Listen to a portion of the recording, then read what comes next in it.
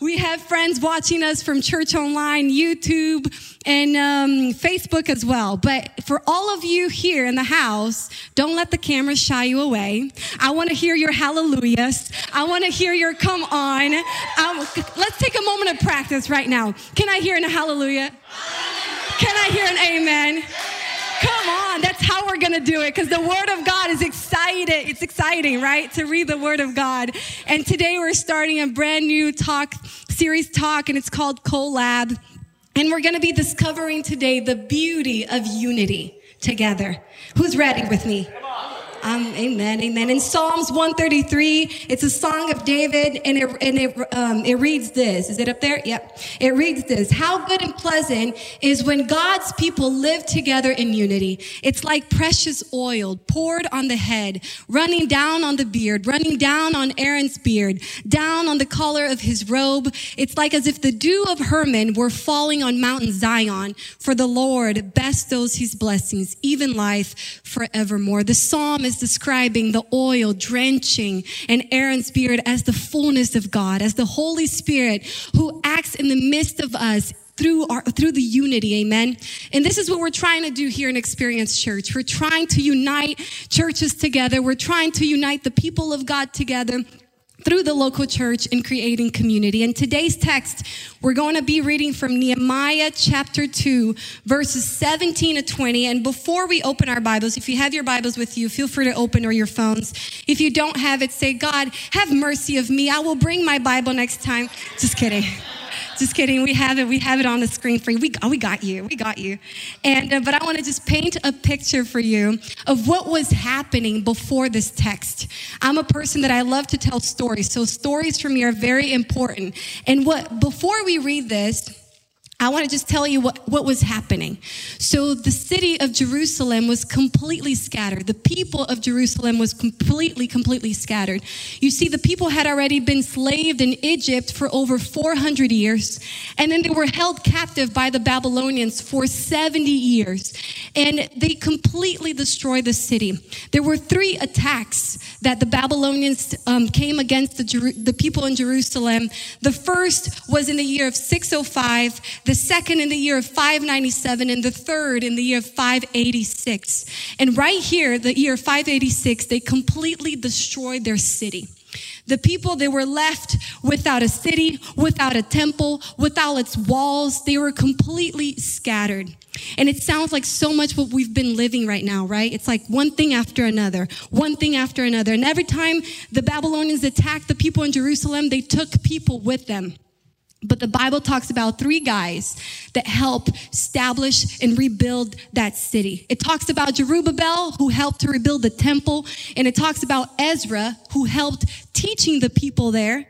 And also, okay, let's go, muffled and unmuffled. And, and then it talks about Nehemiah, who helped to rebuild the walls. And that is our guy that we're going to be talking about today. And Nehemiah was a Jew living all the way in Persia, in the city of Susa, serving the king there as a cupbearer, a very prestigious position. But he hears about what's happening in his city. And the word of God says that he broke down, he was sad, he prayed, and he found favor with the king. And the king that he was serving at the time sent him off to rebuild the walls with letters and also an army. So he had favor. Nehemiah found favor with the Lord. Now that we understood what was happening, what had happened, let's now read the text, what says in Nehemiah 2, verses 17 to 20. And it reads this. Then I said to them, you see the trouble we are in, how Jerusalem lies ruins with its gates burnt. Come, let us build the wall of Jerusalem that we may no longer suffer derision, being laughed at or mocked, right? And I told them of the hand of my God that had been upon me for good, and also of the words that the king had spoken over me. And they said, let us rise up and build. So they strengthened their hands for the good work. But when Sanballat, the Haranite, Tobiah, the Ammonite, servant of Getsai, the Arabite, the Termite, the Inanite, all the knights heard about it, all the termites heard about it, they jeered us and despised us and said, what is this thing that you're doing? Are you rebelling against the king? Then I replied to them, the God of heaven will make us prosper, and we, his servants, will arise and build. Amen. Church, bow your heads with me. Let's pray this morning. Father, help us to be attentive to your word. God, we want to leave here with something new. God, remove every distractions out of the way. Open up our minds, open up our hearts to receive what you're speaking to us. Father, let us be challenged by your work today. Let something new, God, arise within us, God. Speak your word, God. In the name of Jesus, we pray. Amen. You know, talking about a wall, can I have a brick over there? I brought my son's little bricks with me today. He's not here. I took it without him seeing because he would not let me take it. But talking about a wall hits me very close home, very close. Because one day, my husband comes up to me and he says, honey, do you see this big mountain of dirt in our backyard? I'm like, yes, honey, I see that. He goes, I can remove that. And I'm like, you can? Okay, all right. How you're planning to do this? He's like, I'll come with the tractors and the truck, and our backyard is going to double the size. And I'm going to build this here, and I'm going to build this there. And I said, all right, honey, let's go. When you're starting and when you're finishing. As a good 3, I'm an Enneagram 3, all about, that overachievement, performing, getting things done. I'm like, when you're going to be done? He says, as a number 7, just go with the flow. Let's live in the moment. Everything is excited, a brand new day. He's like, 2 weeks to a month. And I said, all right, let's do this. That was 4 months ago. We're still living in the dirt, But then God raised up a Nehemiah in my life. Let me show you his picture.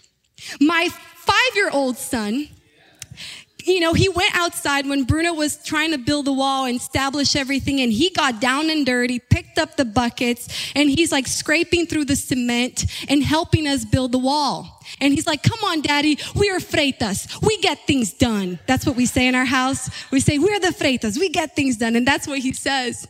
But it wasn't until the football season that I began to see just progress in the work.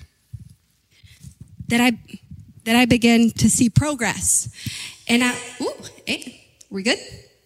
That we began to see progress. And I was like, what's happening? Why is Bruno getting all the things done all of a sudden? And then he's like, oh, I'm inviting some of the guys over. And I'm like, oh, okay, that's why. And he goes, I'm going to trick them. During halftime, I'm going to make them work. And I said, okay, finally, this is going to get done. We got people with us, and the wall is going to go up. And I have a little video for you guys. Do we have a video up there? You guys ready for this? Okay, guys, half time. You guys ready for this? We got to do this. Yeah, let's go. You start with the pick. Go for it. Caleb, you start with the pick. Let's go. Alfred, Get me ready. Sledge. All I do is break things. Daniel. That's it. Don't let pick. Point seven. You got to do this. I'm like if Thor were black. You guys ready? Let's do this. Let's do it.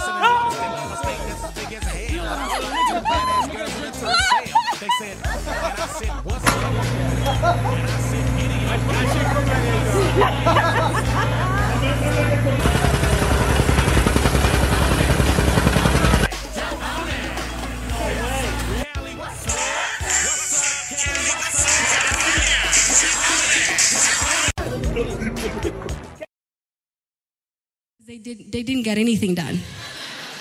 What happened, it was our fault though. We fed them way too much meat, and then they got super lazy. They helped with the cleanup though. So my story of my wall, it's still a work in progress. Okay, but continue in the text. The wall that did get built, what happened was Nehemiah, as I said, he was living all the way in Persia. He gets to Jerusalem to go build the wall. But you may be thinking, okay, the Babylonians destroy the wall. Nehemiah is going for the rescue. But the walls were down for almost a century. The walls, some scholars say that the walls were down for 94 years. And me, as an Enneagram 3, as I said before, I'm like, people, if you would pick up a brick and build the wall day by day, just continue to build, the wall would have been done already. But what happened was people just got used to the problem. You see, some people tried and then the enemy came and stopped them. So they lived with it. The problem became something that they were, used to. And man, doesn't it feel like today's day? That everything feels like it's been taken out. It just feels like no hope. It feels like, man, what is to the future? Like, what is it going to be in the future? And that's what the walls symbolized. It symbolized the protection of that city.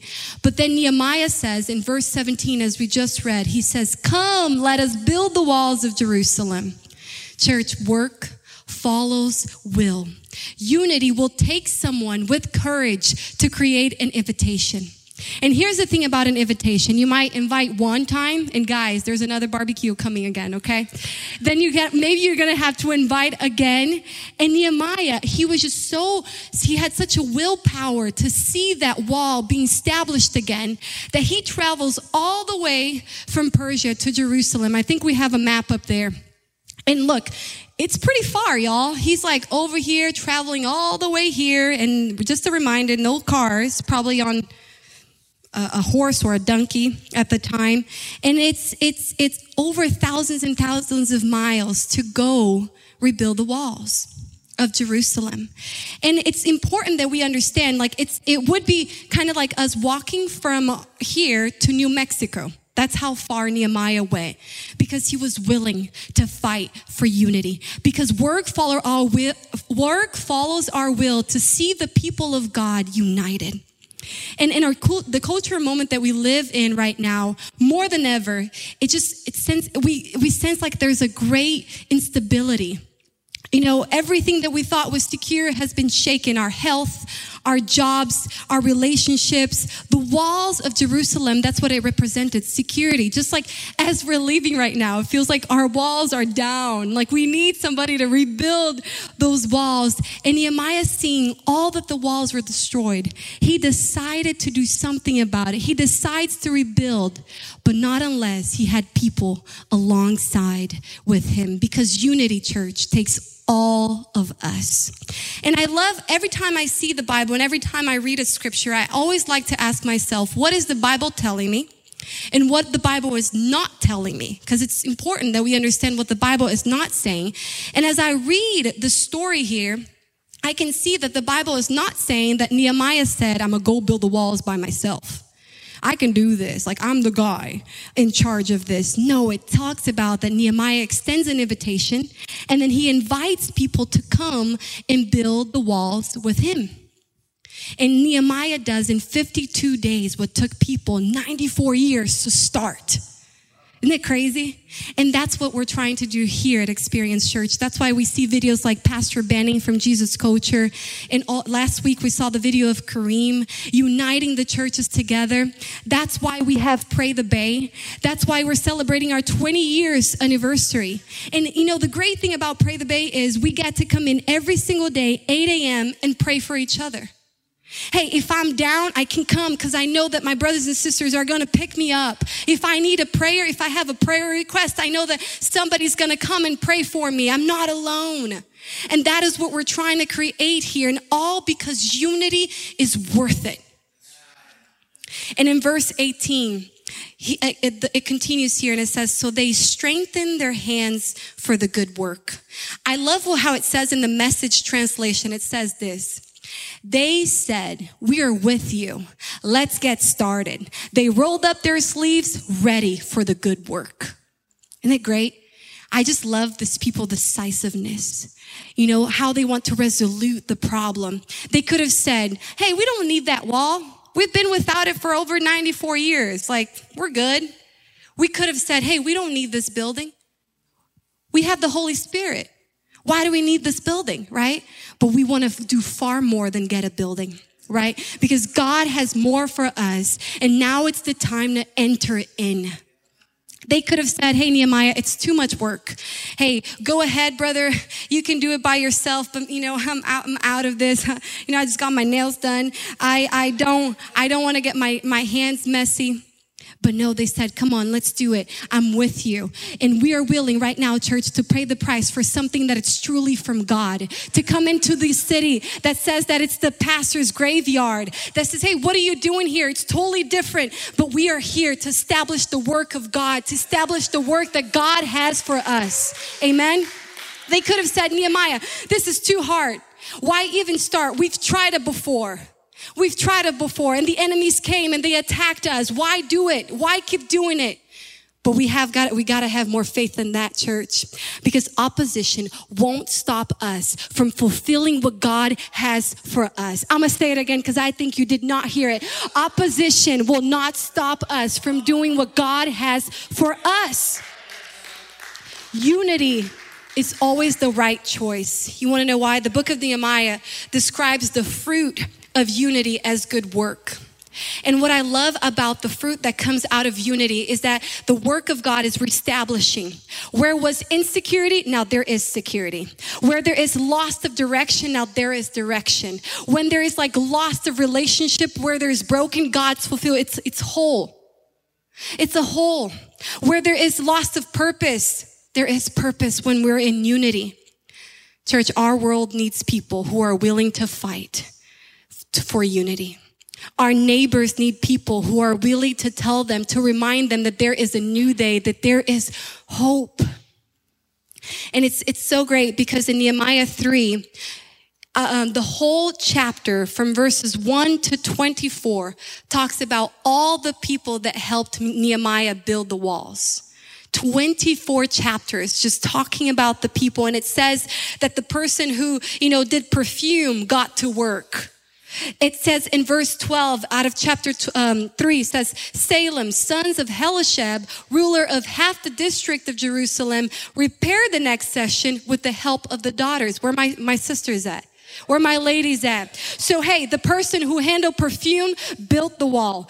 Daughters built the walls. Ladies built the walls. Everybody who knew nothing about cement, concrete, bricks, they got down. They got to work because they knew what had to be established through them.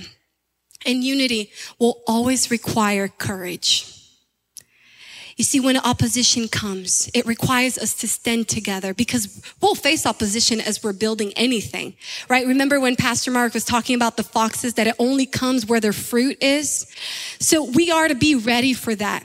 And in verse 19, when we're talking about the Hermonites, Thermonites, and all the nights that we talked about, listen to what they said. What is this thing that you are doing? Are you rebelling against the king? Church, we'll always find opposition when we're fighting for unity because we know the plans of the enemy, that is to kill, steal, and destroy. But we know the plans of Jesus, that is to give life, to unite, to bring purpose, to bring fulfillment. Amen? There is a beautiful quote by Carrie Ten Boom that says this: be united with other Christians. A wall with loose bricks is not good. The bricks must be cemented together. Church, unity, it's not about getting the people we like together. Oh, okay, that's easy. Unity is about getting people together. In one of Jesus' prayer in John 17:20, this beautiful prayer that Jesus prayed, and right now it's still somewhat of an unanswered prayer. He says this: my prayer is not for them alone. I pray also for those who will believe in me through their message, that all of them may be one. Father, just as you are in me and I am in you, may they also be in us, so that the world may believe that you have sent me. I have given them the glory that you gave me. Did you hear that? He has given you the glory, that they may be one as we are one. I and them and you and me, so that they may be brought to complete unity. Then the world will know that you sent me and I have loved them even as you have loved me. It's one of my favorite scriptures because Jesus is really laying out his perfect plan. And it's such a strength when we unite in the purpose and when we unite to rebuild and to do what God has established us to do. And in verse 20 here, if I can get the worship team to come up, it says this: the God of heaven will make us prosper, and we, his servants, will arise and build. The beauty of unity is that God always prospers it. God causes us to be victorious through unity, and it's by his strength. It's not by power, not by might, but it's by the Spirit of God. Amen.